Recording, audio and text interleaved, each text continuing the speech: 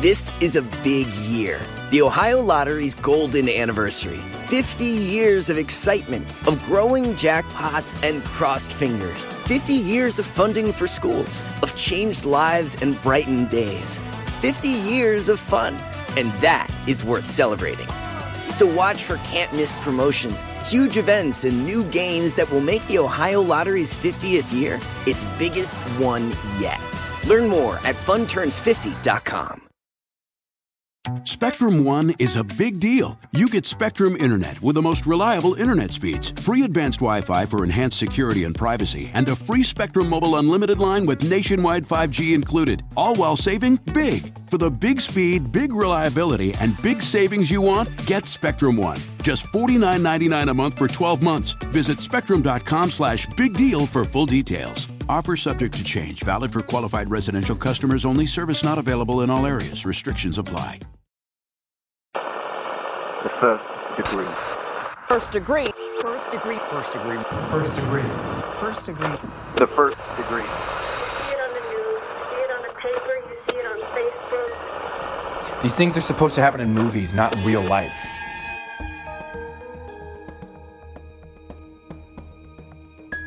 I wish I knew how we got to that point. You know, how did he end up on that street in Portland in 2008 shooting someone? I can't make that match in my brain with the person that I knew. How did he get to that point? I wish I knew that path, like what the series of decisions led to that.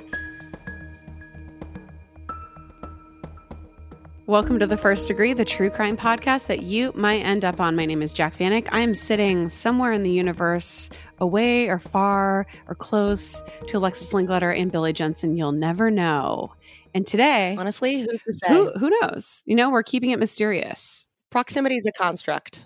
It really is. Yes. It really is. So today is a very special day. I don't know, maybe you clicked on our podcast to listen to it and you noticed that we have a brand new logo where we're looking sexual. We're looking hot. We look like we're in like a throuple and it's just chic and amazing. And that is because, Alexis. Well, our podcast, The First Degree, has a new home. We're now at Stitcher. Yay! Yay! We're very excited to be part of the Stitcher family. So that's where we are now. Yeah, Yes. and we have so much stuff coming along the way. We actually did not one but two photo shoots with multiple outfit changes. I'd had to keep up with these two. And so, you know, our Instagram is going to be different. There's going to be a lot more pictures of us and a lot of fun stuff. And we've got a lot of great content coming to you. Yeah, we may or may not be working on a Patreon, and we may or may not have recorded our first episode for our Patreon subscribers, which we're going to find a new name for. I will say it is awesome, though. It was a great episode. Or may or may not have been, but it was. And the new Patreon show may or may not be called The Second Degree. Yes. So we're really proud of that one. You know, people make fun of us for having like way too many slogans and puns and things, but you know, I really live for it. So Same. The Second Degree coming your way soon. And it's going to be amazing. It might be one of my favorite episodes that we've ever recorded of anything. Honestly, it was really good. I'm proud that we did that. Like, we did a good job coming up with a new angle and a new take on some of this content. So I think you guys will be excited. Yes. And it's coming soon. Stay tuned. Until then, Billy, what day is it today? All right. Well, today is November 3rd. And it is National Sandwich Day. Oh, Dude, sandwiches are my favorite food. Billy. I know. You said that it was a bleak day. Because there's only like 4 things to choose from. All you need is that one. And That's one of them it. is National Eating Healthy Day. And I certainly wasn't going to pick that. No, No. Sandwich Day is all National you Sandwich need. Day. And Wow. probably the best time when we record together, when we get those sandwiches from Larchmont, Ooh, that is often when we're in our best spirits. truly. Let's go like around the table. And what is your favorite chain sandwich place? I'll start. I don't even know if they're around anymore, but I loved Quiznos. Quiznos was fantastic. They had the steak sandwich. They were just so good. And they were like all about the toasted. And then Subway was like, you know what? You're toasting. We're going to start toasting It's too. not the same. It's not because the Quiznos. When Jack and I were in college and lived together, we would go to Quiznos like every day. Every day, the honey mustard chicken sandwich. But they would like put it through the moving oven. Yeah. Like that's different than what Subway does. Yeah. But I do miss Quiznos and their honey mustard sauce. There's nothing quite like it.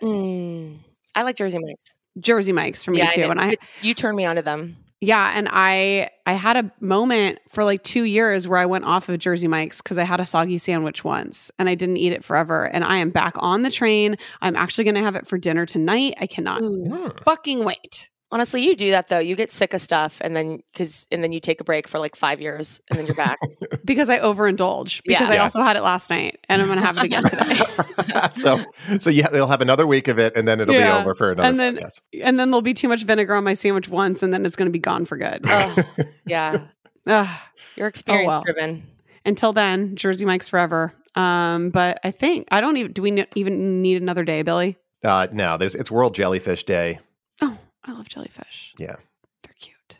I always want to, when I see a jellyfish, I always just want to stick some googly eyes on them so I know where their face is. You create the face. I don't have a face. I always forget. I actually have a jellyfish tattoo. But it's on my side and I never see it. All right. Well, I think that is enough of that. So let's turn on the lights. And turn up the anxiety. Because this could be you.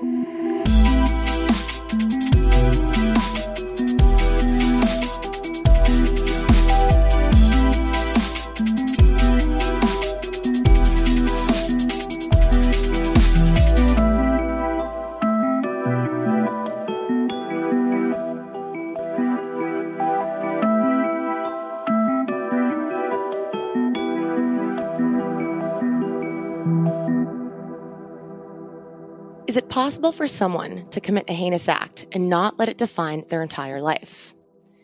Is true atonement achievable? And what happens when that person tries their best to make up for the act, but no matter what they do or how hard they try, it's still not good enough? On this podcast, our stories usually end with the bad guy or bad gal going to jail. But on today's episode, we're going to flip the script and talk about what it takes to get someone out of jail.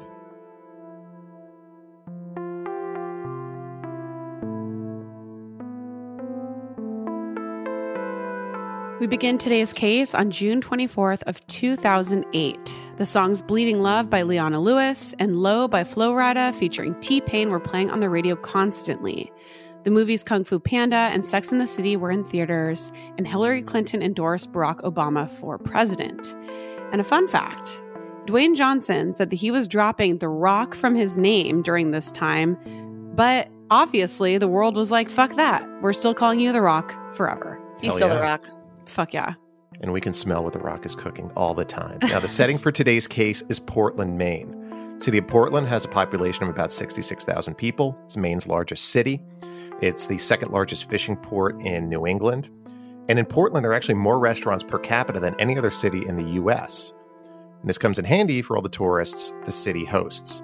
The Old Port District is known for having this historic feel with these cobblestone streets and 19th century buildings. And it's filled with boutiques and restaurants and bars and nightlife. And it's exactly where our case today takes place. And our first degree for today's case is named Carly. And she grew up an hour and a half from Portland in a rural town called Farmington.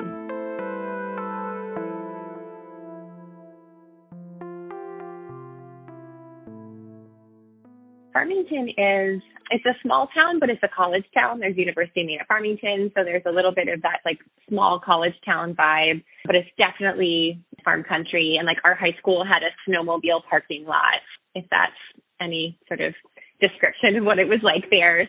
Carly attended Mount Blue Middle School in Farmington, and this is where she met Brandon Brown.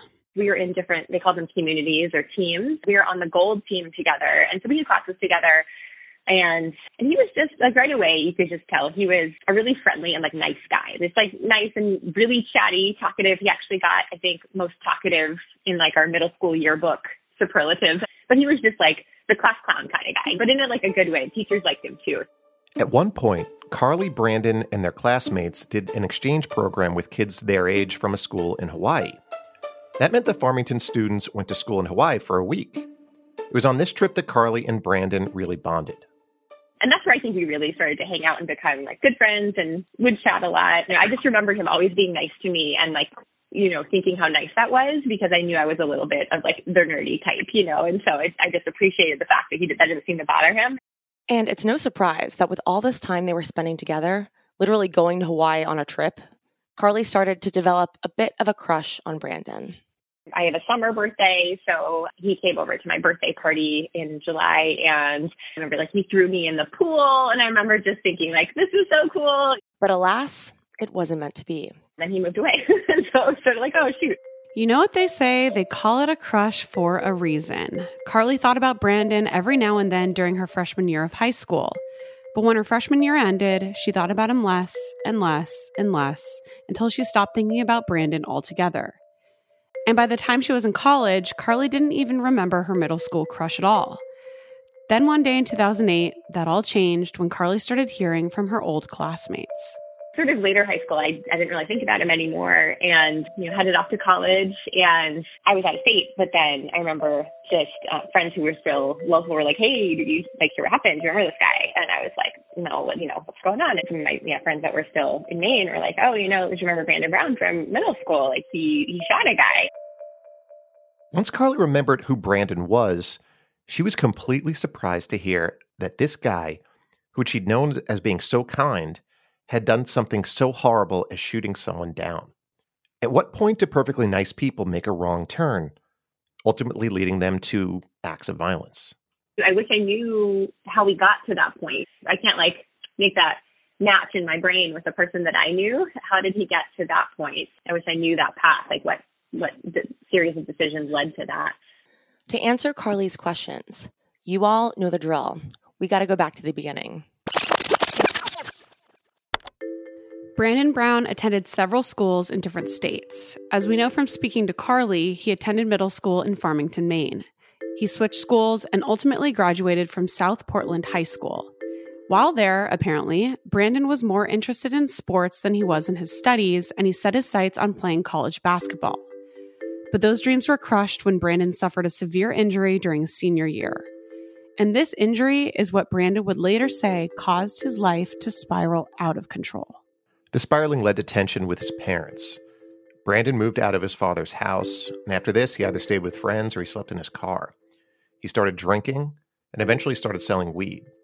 Along with this new job came a new group of friends, and they were unsavory new friends. And this group liked to start fights with people while hanging out in Old Port, which is that area with bars where clubs and kids like to party. So with these new friends, Brandon's personality started to change, which is common. He became even more rebellious and confrontational and took on sort of a tough guy persona. Brandon had new interests, one of which was handguns, and he bought a few to protect himself from robberies since he was dealing the drugs and all. So eventually, Brandon started carrying a gun with him on his person.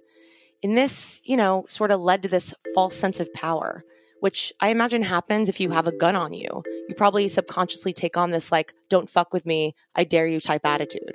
And that false sense of power is exactly what led Brandon to get into trouble. On June 24th, 2008, Brandon and some of his friends went to a bar called the Cactus Club. And we have a picture of a street view of the Cactus Club right now. And Lex, do you want to describe it a little bit?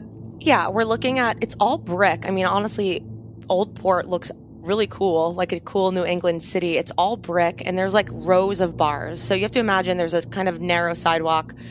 On a busy night, there's, college kids. You imagine it's probably packed and you can kind of set the scene for where an altercation could take place. Yeah, and it was around 1 a.m. on June 24th when Brandon's group of friends crossed paths with a rival group of guys. A fight broke out. Luckily, the Cactus Club had a bouncer. It's a 27-year-old guy named James Sanders. Being the bouncer, James tried to break things up. But while James was trying to do his job, Brandon pulled out a .357 caliber handgun and shot him once in the chest.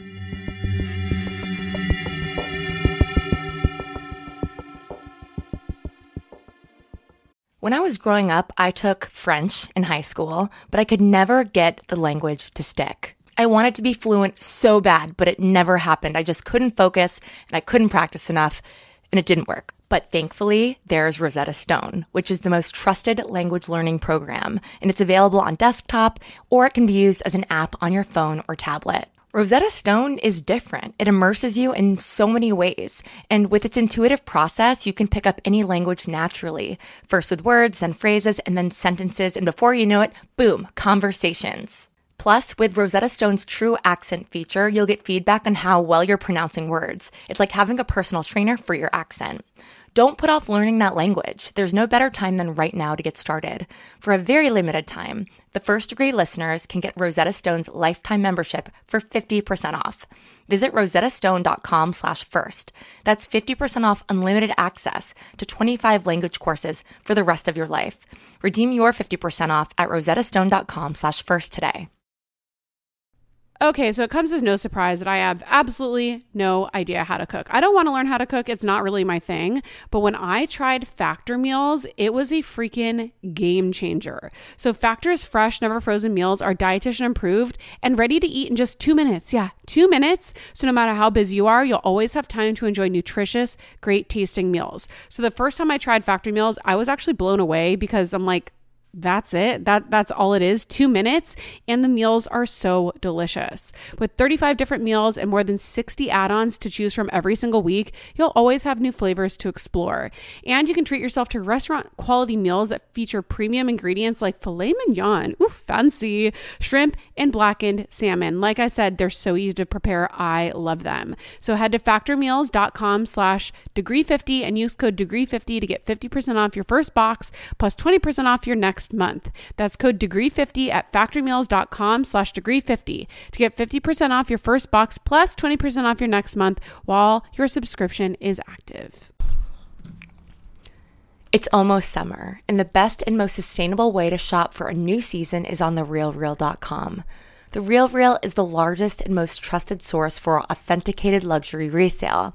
It's the only place you'll find brands like Hermes, Cartier, Prada, Dior, Staud, Zimmermann, Jacquemus, and more for up to 90% off retail. 10,000 plus new arrivals land every single day from hundreds of brands you love, all authenticated by a team of in-house experts.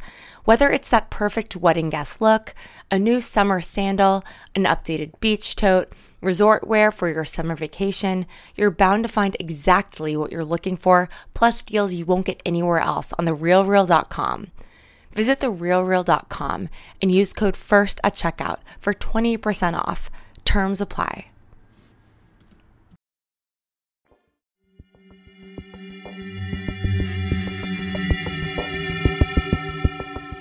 On June 24th, 2008, at around 1 a.m., 21-year-old Brandon Brown shot 27-year-old bouncer James Sanders outside an Old Port bar called the Cactus Club. Shortly thereafter, Brandon was arrested. At the time of the shooting, James was on active duty with the Marines, where he was a sniper with the Reserve Rifle Company. By 27 years old, he'd already served a tour in Afghanistan. Besides being a Marine, James worked as a bouncer at multiple bars in Old Port, including, of course, the Cactus Club. So we're looking at James right now. I mean, he's got tattoos. He looks like a Marine. He looks like kind of what you'd expect, and he's in great shape. He looks like an active guy. Looks like an active guy. The picture that we're looking at, he's wearing a baseball cap, has a beard, and covered in tattoos. Like, I don't even see a part of his body that doesn't have a tattoo on it. So I bet there are a lot of good ones in there. So James was rushed to the main medical center, and it turned out that the single bullet that Brandon had fired had gone through James's right lung, liver, and spine. And the bullet continued and penetrated his left lung and exited out his back. And thankfully, and miraculously, really, James would survive his injuries, although he was left paralyzed from the waist down, and he would be confined to a wheelchair for the rest of his life. And in addition to the paralysis, one of his legs had to be amputated as well. Brandon was charged with elevated aggravated assault and reckless conduct with a dangerous weapon. He pleaded not guilty, and his trial began in the fall of 2009. So by the time the trial began, his charges had been upped to attempted murder. So according to the prosecution, this wasn't a random shooting. They actually believe that Brandon had an axe to grind with James and shot him out of revenge. And this is because apparently a few months prior to the shooting, James had thrown Brandon out of a different club where he bounced. However, the defense argued that Brandon didn't have a grudge at all. Instead, he had shot James in self-defense, essentially, after his head had been stomped on during the fight, and James was trying to break it up. So Brandon was scared and fired his weapon out of fear. So in the end, the jury sided with the prosecution, and on November 24th of 2009, they found Brandon guilty of attempted murder and elevated aggravated assault. On February 22nd of 2010, Brandon cried and apologized to his family after he was sentenced to serve 27 years with 10 suspended. And according to Maine House Representative Jeffrey Evangelos, Brandon's sentence was more than double the sentence that the same judge had given in cases where the victim was killed, which is insane. And I don't even know how that's possible. I have such mixed feelings about this. Like, sentences are doled out pretty arbitrarily. Yeah. And I think sometimes that can be good because I think there is nuance to crime and accountability and malice, intent, and things like that. Because I think of the alternative, I think of sentencing automatic sentences based on convictions. And those are unfair too. Those are unfair too. Yeah, absolutely. So it's like, but I do think there should be some standard, like some scope where it's like, if you're convicted of this, it's between this and this. And I know that technically exists, but like, why would this guy, Brandon, be sentenced to twice what someone gets if someone's killed? Like, why? You know? From that judge, like what was going on with that judge that day? These judges are seeing tons of cases, and all it takes is that's one thing with our legal system. Even though you have a jury of your peers, at the end of the day, you have a judge that's going to tell you how much you're going to serve, right? And it could be what that judge ate for breakfast. Sure, but another thing, not to get all like meta and philosophical about this, but how do you quantify a punishment for losing someone's ability to walk? Mm-hmm. Like, how did James Sanders quantify what he's lost? Like, everything you would ever walk to do, it's so difficult to try to assign a dollar amount or a year amount to like repent based on what James Sanders has lost. And I think that's so fascinating about sort of our justice system. So Brandon's conviction was devastating for him, of course, and his family. That being said, like we were saying, the injuries James Sanders suffered were devastating as well. He lost his ability to walk. Remember, this is a young guy. He's independent. He's a Marine. He's into fitness. It's like his life, he's a new person after this. It's devastating. And there's no way to measure that kind of impact on someone's life. Following the conviction, Brandon filed an appeal. And according to the Bangor Daily News, Brandon's defense said that during trial, the prosecutor was, quote, out of line by trying to cast Brandon as a thug and a menace with repeated references to his baggy pants that he wore around his hips. Despite the best efforts of the defense, the Maine Supreme Judicial Court denied Brandon's appeal. And with his appeal denied, Brandon had no choice but to put his head down and start dutifully serving his prison sentence. Years would pass before Carly would start hearing Brandon's name again, both from friends and from articles she saw on Facebook. Carly, of course, was curious. I definitely went down a rabbit hole looking at some of these articles and about what's going on. And so it seems like since he's been incarcerated, Brandon has, just really committed to try to do everything he can to better himself. Carly's right. Brandon did just about everything right behind bars. Once in jail, he enrolled in an associate's degree program. And in a later interview, Brandon said that doing this changed his life. Through reading and interacting with his professors, Brandon found a, quote, level of freedom that he never thought that he'd find in life. And education allowed him to ask questions that he had never asked himself before. Like, what was his purpose in this world? Brandon started to wonder how he could leave prison and still live a meaningful life while contributing to the world. We're looking at a picture of Brandon from when he was incarcerated. He's got a great beard on him. And he looks, this was probably from a positive piece because he looks very likable and nice. Mm-hmm. Yeah. Again, also that's the power of perspective, right? Like, usually they show people's like mugshots or inmate photos to make them look scary. He looks approachable and nice, Yeah. It helps that he's white. He's white. And I think that's something that we need to highlight here is that like there are a lot of redemption stories, a lot of people of color. And this one got a lot of attention, but there are many. Yeah. And we got to keep in mind how the media portrays people. Mm-hmm. Yeah. He looks like he could be a barista at a coffee shop. Yeah. He looks like a hipster. Big hipster He does beard. look like a hipster. Yeah. Brandon also participated in lots of programs. He volunteered with the prison hospice. He became a certified yoga instructor. And he even started a program where he worked with the local Humane Society to bring dog training into the prison. After earning an associate degree, Brandon started participating in his most life-changing program of all. And this was one that was focused on restorative justice. And according to the Portland Phoenix, restorative justice programs, quote, force people to listen to the stories that the criminal justice system shields from them. The program makes people question who has been harmed and who did the harm. The program helped Brandon acknowledge what he did to James and how his actions affected not only James and James's family, but also his own family and also the community as a whole. Right. And the ripple effects are immense. And Brandon was really forced to look at the pain and harm his actions ultimately caused.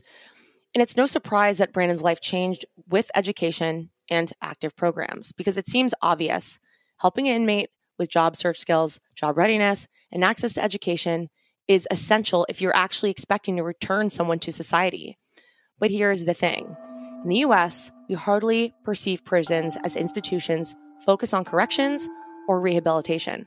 The perception, and to some degree, the reality, is that those who go to prison are there for punishment. And if they come out at all, they come out worse than when they arrived because all they do is learn how to be better criminals. More than half of former inmates are unable to find a stable job within the first year of their release. And this is a really sobering, sad statistic. 3/4 of inmates are ultimately rearrested within 5 years of their release. That's a recidivism rate of 75%. So our prison systems are not effective. And people are going in and learning how to be better or different criminals. And 75% are returning to prison, which is a waste of fucking money. It's shitty for families. It's shitty for, I don't even think they're learning to be better criminals. I think they're coming out with no options. And so they have to be desperate. And they're just trying to survive in there, really. Everything in the prison system, unless you see, and we're going to talk about some things that are bright lights, everything is setting the people up to fail. And it's definitely a system based on punishment more than it is about trying to make somebody better. Because prison programs are effective. In some prisons, few prisons, are at least making attempts at being innovative. Cook County Jail in Illinois is a good example of this. In 2018, they opened a recording studio, a state-of-the-art kitchen, and an art studio in the basement. The goal was to help teach inmates job skills that they could use on the outside. These programs also helped inmates express their creativity and give them a sense of purpose. Right. And Cook County isn't the only facility with a recording studio. Possibly one of the earliest examples of a recording studio in prison is East Jersey State Prison. In the 90s, a group of inmates were able to use the prison's recording studio to write and record multiple albums and music videos under the name Lifers Group. In 92, the group was nominated for a Grammy in the category Best Long-Form Music Video. They didn't win, but it's still quite an accomplishment. And one of the most famous examples of using a prison recording studio is Ear Hustle, which was the first podcast created and produced from behind prison walls. And they feature stories of the daily realities of life inside California's San Quentin State Prison. So that was sort of an aside, but we're going to get back to the prison system later. And I'm going to listen to that podcast. Yeah, it's really good. And they did a crossover with Criminal that was awesome. They've done a couple episodes with them. So good. Great. Everybody should listen and we can chat about it in the Facebook group. For sure. So now we're going to go back to Brandon. While going through the restorative justice program, Brandon continued his education. In 2017, he earned a bachelor's degree from the University of Maine in liberal studies with a concentration in the Holocaust and human rights studies. Then Brandon enrolled in George Mason University School of Conflict Analysis and Resolution, making him the first Maine inmate to enroll in a graduate school program. When it came time for Brandon to pick a thesis topic to study, he decided to further study what he was learning in the restorative justice program. He wanted to learn what the criminal justice system can do to better help offenders get to a point where they can take responsibility for mistakes they made and work on fixing them. Brandon believes helping prisoners change their narratives will help curb recidivism. Brandon's thesis study was approved, and Brandon interviewed inmates to find out what part of being incarcerated affects their identities and their ability to re-enter society. Because remember, that is the ultimate point, right? So he studied these themes in these stories to try to understand how stereotypes, shame, and humiliation affect an inmate's self-narrative. Because you have to remember, just from a human perspective, like, you need to have a purpose to give a shit, to follow laws. You know what I mean? And if your inner narrative is so beaten down by the mistakes you made, like, you have no motivation to try to improve. So it's a very complicated issue. Brandon determined that if those things were barriers to reentering society, then they would need to be addressed for an inmate to truly be rehabilitated. In March of 2020, a few months before he was set to finish his master's, Brandon was the first inmate in the state prison to ever be accepted into his university's PhD program. But there was a problem. The program didn't have a remote option, which put Brandon in a bind. You see, in Maine, there's no parole system, which means an offender cannot be released early ever. Basically, whatever sentence an inmate is given is what they serve. And in Brandon's case, that was 17 years. And an interesting fact is Maine was the first state to abolish discretionary parole. Since Maine's 1976 decision, 15 other states have done the same. Okay, so I truly did not know that there were states that did not have a parole system. Like, I thought it was just part of, system. Yeah, I was like, everyone has parole. Like, every state, it's part of it. Like, there's a parole board, but and you wonder if it was abolished in certain states, just like for something as trivial as like budgetary reasons. Like, who knows? Yeah. I mean, it could be budgetary reasons. It could have been a case that got a lot of attention where a parolee got out and then might have murdered somebody, and then they were able to get those votes. Could be a bunch of stuff. Could be like a tough on crime sort of politician who decides they're gonna do away with this as sort of something to ride and during a campaign trail. Who knows? It's so interesting. So Brandon had no chance of parole. And Maine House of Representative Jeff Evangelos, who volunteers at the prison where Brandon was housed, suggested to Brandon that he should apply for clemency. Now, this is really Brandon's only shot if he wanted to proceed with his PhD program and get out. And in Maine, clemency is a general term that refers to the power a governor has to grant a commutation of sentence or a pardon. Commutation is a partial or full reduction of a sentence, while a pardon officially forgives the person of the crime. Now, Representative Evangelos told Brandon he'd help him apply, and since Brandon had exhausted all of his other options, he accepted his help. Okay, but before he actually moved forward with this clemency application, Jeff Evangelos did something really important. He contacted Brandon's victim, James Sanders, to see how he felt about this, because his feelings about this are important. Because James is the one who had his ability to walk taken from him, and the residual impact of that is immeasurable. So when this letter was sent to James asking for his thoughts on Brandon's clemency application, this is quite beautiful. James actually said that he was not only fine with Brandon applying, that he would support his plea for clemency and write a letter in favor of his commutation. And like, I am kind of moved by that because I'm like, I'm petty as fuck. I don't know that about like stupid shit. I'm not that petty. No, but like a normal person is pretty petty about like pretty petty shit. You know what I mean? Mm-hmm. Oh, I think it puts a lot in perspective when we're talking about you losing your ability to walk. I think someone's spelling my name wrong in a Starbucks cup. I can get over that. You know, it's like you start to really realize, and it almost makes you feel like James Sanders has a perspective we can't understand based on what he's lost. And I think people who've lost a lot are more grateful for things that privileged people don't even understand, you know? And I see privilege in like walking, the privilege James no longer has. So in addition to James, Brandon also had 10 other supporters, and these included a district attorney, professors, and academic administrators. Evangelos and Brandon officially submitted the application in January of 2020. And by this point, our first degree Carly was following Brandon's saga through the news because Brandon's story had garnered a considerable amount of media coverage. I think for me, the thing that was the most telling was just the fact that James Sanders supports the clemency request. To me, I was just like, that's really telling. I think the fact that the person who is directly harmed by Brandon's actions has looked at what Brandon has done and has kind of made that judgment of like, okay, you're right. Like, I think I would support this. It seems like you've you've really worked hard to rehabilitate yourself. Which for me, that like I think that's just an incredibly selfless thing to do, to be okay with maybe potentially allowing someone who caused you so much potential harm to support him just like that. After looking over Brandon's application, the board recommended a meeting. But before the meeting could take place, the probation and parole board had to conduct an investigation into Brandon. Now, another part of the process included Brandon making several statements in writing, including writing out his life story from birth to the present, and also his version of what happened during the shooting. Brandon wrote the board about how suffering an injury in high school led to his life spiraling out of control.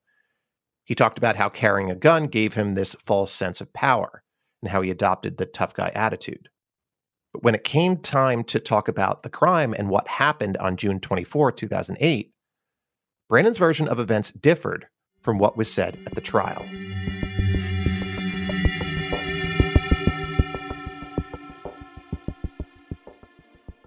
This is a big year. The Ohio Lottery's golden anniversary. 50 years of excitement, of growing jackpots and crossed fingers. 50 years of funding for schools, of changed lives and brightened days. 50 years of fun, and that is worth celebrating. So watch for can't-miss promotions, huge events, and new games that will make the Ohio Lottery's 50th year its biggest one yet. Learn more at funturns50.com. You ever meet someone who seems kind of off? Whether it's a creepy neighbor or a random phone number that keeps calling you, Truthfinder has you covered. You can search for people by name, address, phone number, email, and more. Truthfinder can be especially helpful for running confidential background checks on anyone you're planning to meet from online dating apps. Go to truthfinder.com/podcasts for a special offer. That's truthfinder.com/podcasts to access your special offer today.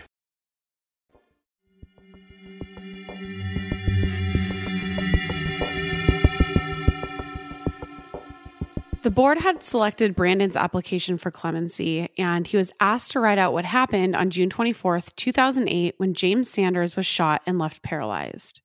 And this time, Brandon's version of events differed from what was said at his trial. Brandon said that at around midnight on the night of June 23rd, he was having a drink with a friend at the Cactus Club. They were waiting for pizzas to be delivered.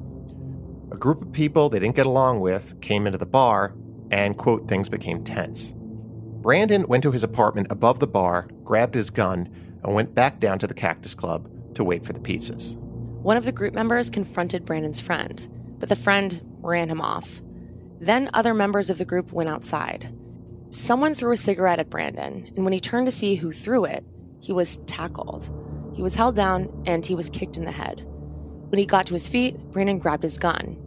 He saw his knife on the ground. Lord knows why he was holding a knife in the first place. But anyways, between him and who he now knows to be James Sanders, that's where the knife was sitting. So Brandon says he was scared. And at this point, he points the gun at James. And Brandon admitted that what he was about to say differed from what he said at trial. He said that his attorneys told him to emphasize that he saw James, quote, lurch for the knife. And Brandon said that he didn't want to do that now. Instead of saying James lurched for the knife, Brandon said he remembers having no emotions. He said, quote, I do not recall feeling fear. I do not remember feeling anger. I was numb. I saw James. I saw the ruckus behind him, felt the gun in my hand as I pulled it out, saw the knife, chambered the round, pointed the pistol, saw James's angry facial expression, saw him make a movement, and then fired one single shot at him. I did not have any intention of shooting Mr. Sanders in a specific spot. I had no desire to end his life. I had no intentions or desires at all. I simply pulled the trigger at the moment.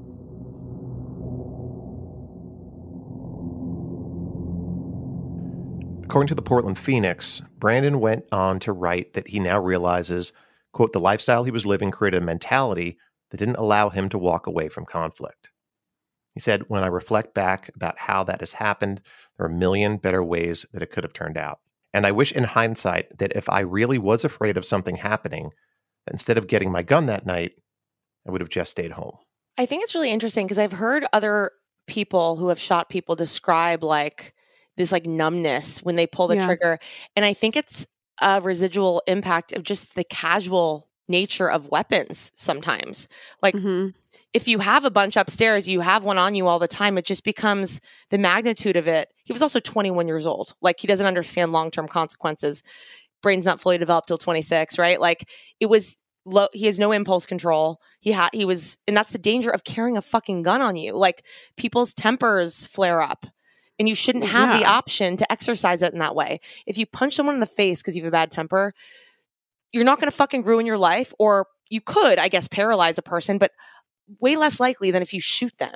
Yeah, the chances are a lot lower. And yeah, the impulsiveness of somebody, it's like that really, it could change your life forever for this split-second decision that, I mean, I do think it is commendable that he's at least taking responsibility of his actions in that very moment. Because obviously when he was at his trial, his lawyer was probably like, oh, you need like a reason why you shot the gun. And now he was just like, there really wasn't a reason, and I just did it, and I felt nothing. At least he has that he's learned and processed how he was feeling since the incident happened. And how it happened, you know? Yeah. So on April 9th, 2020, the governor's board on executive clemency met to consider the request.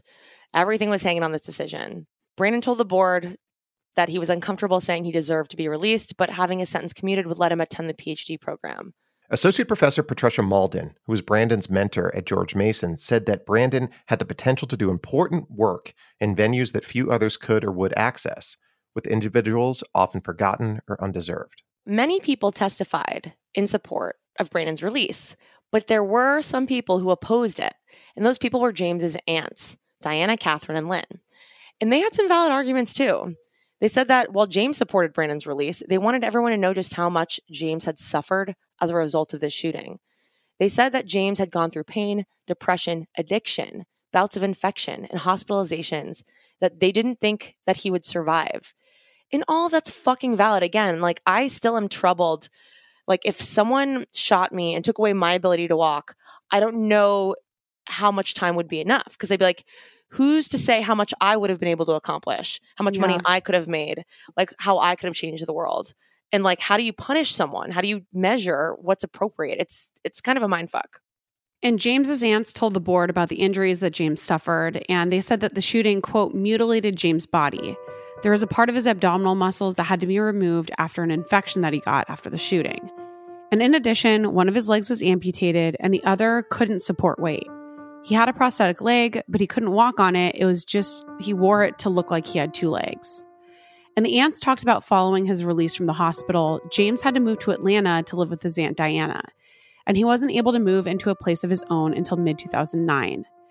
They said that while James can live by himself, he needs help with certain tasks like doing laundry and going grocery shopping. James' Aunt Catherine told the board that, quote, the only reason why James is alive today is because he does have resilience, because he is a Marine, and because he fights to stay alive. Catherine said that James didn't want to accept weakness, so he started weightlifting and working out. She said that in 2016, he was even able to compete in a Spartan race obstacle course. And we're looking at this picture of James from the Spartan race, and he looks really badass, actually. All right, he's fucking jacked. I'm like, I could never be this fit. Like, I can't imagine the perseverance, and I really admire it. Yeah. So the aunts weren't done speaking. Aunt Lynn also testified, and she said that if Brandon had ever said he was sorry, which means that Brandon to this point hadn't said he was sorry, which is interesting. But if Brandon had said he was sorry, they may have had an easier time letting this go. But they worried that Brandon is just saying what he had to in order to get out early. So Brandon was actually able to respond to Lynn during this hearing. And he said that he wants to apologize to James and that sorry would never be enough. And he said, I consider myself to be somebody who can compose words in a way that means something and that makes people understand what I'm feeling or what I'm thinking. And this is the one thing in my life that I don't think there are words for. I don't believe there are words to convey my sorrow and remorse and my acceptance of responsibility of what happened. And it's unclear if Brandon will ever get the chance to convey these things because he's not allowed to contact James per court orders. So that may explain why he's never received an apology. One of James's aunts also argued to the board that Brandon didn't just cause pain to James, he also took away his career opportunities. Before the shooting, James had applied for positions to work with the FBI, the CIA, and the U.S. Marshals. But now he couldn't work due to his pain and the limitations that his body had. As a reminder, Brandon was given 17 years. So the question is, Is that enough? And would that be enough if you were James, given what he's lost? We asked Carly what she thought about Brandon's sentence.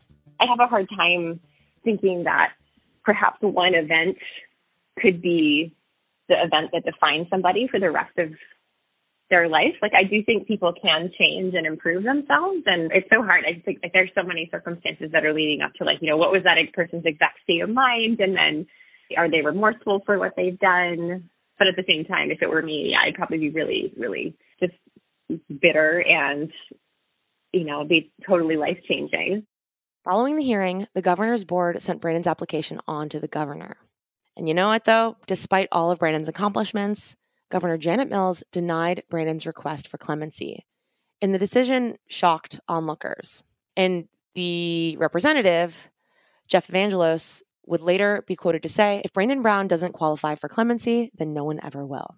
And Carly said it best when she said, with what Brandon has done so far and like what he is trying to do, it seems like if anyone should be granted, you know, clemency, or for anyone should have the ability to be paroled, he seems like the type of person that should have that to be able to continue his work and help continue to be a productive person, you know, outside of prison instead of within the prison walls. Brandon's accomplishments behind bars, in addition to the governor's clemency denial, started many important conversations. The most important one was about rehabilitation. Clearly, Brandon was the poster child of how rehabilitating an inmate is possible. So why didn't the governor commute his sentence? Especially if there was evidence that Brandon was motivating other inmates to apply themselves and focus on building productive and fulfilling lives that could be lived outside of prison walls. Why wouldn't the governor want Brandon to continue his studies at the doctorate level? It's almost like the governor doesn't want to improve the prison system in her state. rehabilitating prisoners isn't some fairy tale that can never come true, and the government knows this. In 2007, the U.S. Department of Justice reported that facilities that incorporate cognitive behavioral programs rooted in social learning theory have the lowest recidivism rates. If that study wasn't enough to convince lawmakers that rehabilitation works, they could just look at the many countries who are successful in rehabilitating their own prisoners. In Sweden, officials believe the punishment of prison is not suffering, but instead is being deprived of your freedom. Inmates don't need to be punished any further than that. They look at inmates as people with needs who deserve help and assistance. The Swedes have found that most prisoners suffer from multiple issues, drug and alcohol abuse, and mental issues. And these are problems that didn't appear overnight. They want to address all of the inmates' problems. Their goal is to release them back into society in better shape than when they came in. The Swedish prison system seems to be working. Their recidivism rate is 40%. In Denmark, there are some really interesting prisons. One of them is a 75-acre large Halden prison, where the focus is maintaining normalcy. There's no bars on windows, kitchens are fully stocked with tools and knives, and guards and inmates foster friendships. This is fucking strange. This sounds like a fairy tale, like, you know.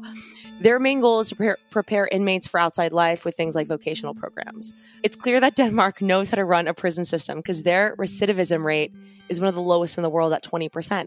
And I just want to mention, though, here, too, we have these prisons in the U.S. It's for white-collar criminals. They call them Club Fed, and they're like summer camps. And, you know, I don't know that they have knives floating around, but it's pretty normal. They're not worried about violence in some of these prisons. So we have that here. It's unclear whether they're effective or not.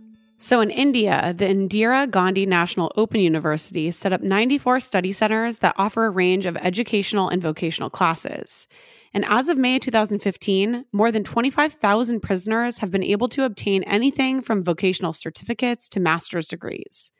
And when inmates are released, the university helps them find jobs. And what's India's recidivism rate, you ask?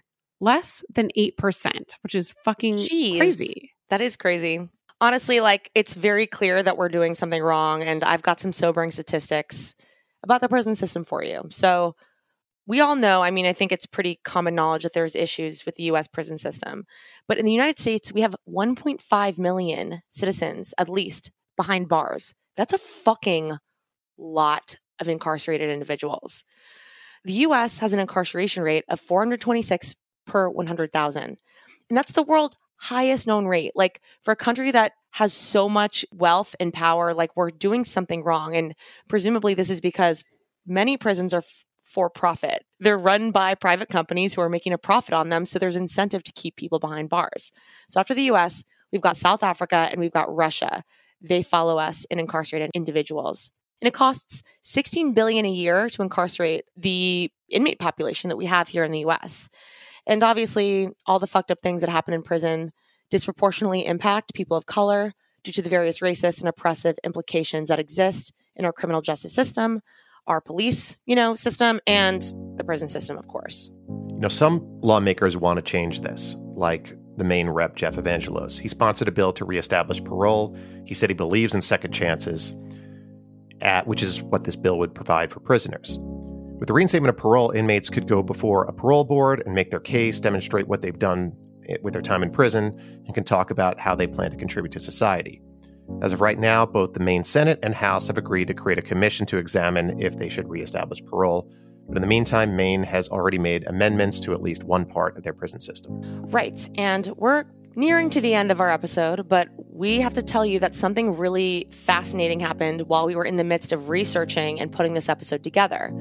So the purpose of this episode was to highlight the fact that Brandon had been denied clemency and whether or not there's a problem with that. But our plans changed when a plot twist occurred because on October 18th of this year, 2021, Brandon, now 33, was released from prison due to changes in eligibility for the supervised community lockdown program, which is fucking crazy. Haley, our new writer and researcher, texted me this and I was like, are you fucking kidding me? Carly didn't even know. So I got to text her and tell her, and she was thrilled. And this was a really exciting development. We did not expect it. We expected him to still be in jail upon this episode's release. And that, good news.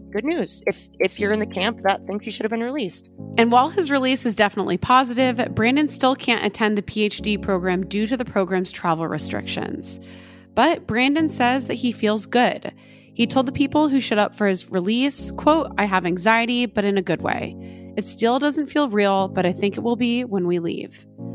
Brandon plans to live in the Bethel area near his dad, and he's already been considered for multiple jobs, including one with the Department of Corrections. We asked Carly what she has taken away from everything. My takeaway is that I think it's possible for somebody to maybe become a genuinely good person and become a productive person, even if they maybe haven't been previously. It's time to shift our perceptions. People aren't all good or all evil, and there can be a version of redemption for a near-fatal mistake. James Sanders will never be able to walk again, and his life was completely and unfairly derailed. But we're not living in an eye-for-an-eye society, and if Brandon Brown and others like him can do enough good in the world, improve their rehabilitation in so many different ways, shouldn't we allow them? Shouldn't we reward it? And shouldn't that be encouraged? Like we said, we tell you a lot of stories about bad guys and gals going to prison, but there are also good people in prison who took a wrong turn, who are from oppressed communities, who were born into circumstances outside their control, which put them on a trajectory towards criminal activity. Sadly, the United States prison system has become so obsessed with making prisoners suffer that they've lost sight of what's important, and that's rehabilitation.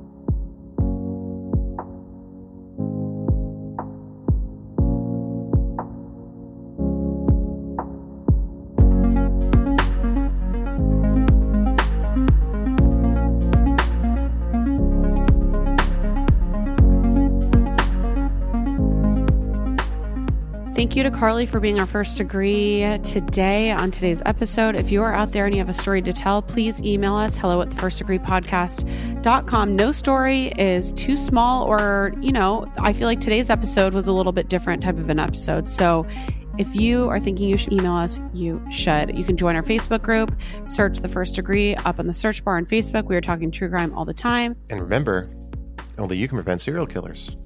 And keep your friends close. But not that close. Happy Sammy Day. Oh my God, I'm going to get a Jersey Mike's right now. God, I want that. Shout out to Jared Monaco for scoring original music for The First Degree. A big hello and a big welcome to our wonderful new writer, Haley Gray. We love you. Thank you. I needed you. Additional producing for this episode, courtesy of Caitlin Cleveland. Sources for this episode are the Portland Phoenix, Six Park News, Bangor Daily News, The Sentencing Project, the Prison Policy Initiative, the Bookings Institution, Inui Magazine, Take Part Magazine, Business Insider, The Guardian, News Center, Maine, the Chicago Tribune, and as always, our first read, Carly, was our biggest source. This is a big year. The Ohio Lottery's golden anniversary. 50 years of excitement, of growing jackpots and crossed fingers. 50 years of funding for schools, of changed lives and brightened days. 50 years of fun, and that is worth celebrating. So watch for can't-miss promotions, huge events, and new games that will make the Ohio Lottery's 50th year its biggest one yet.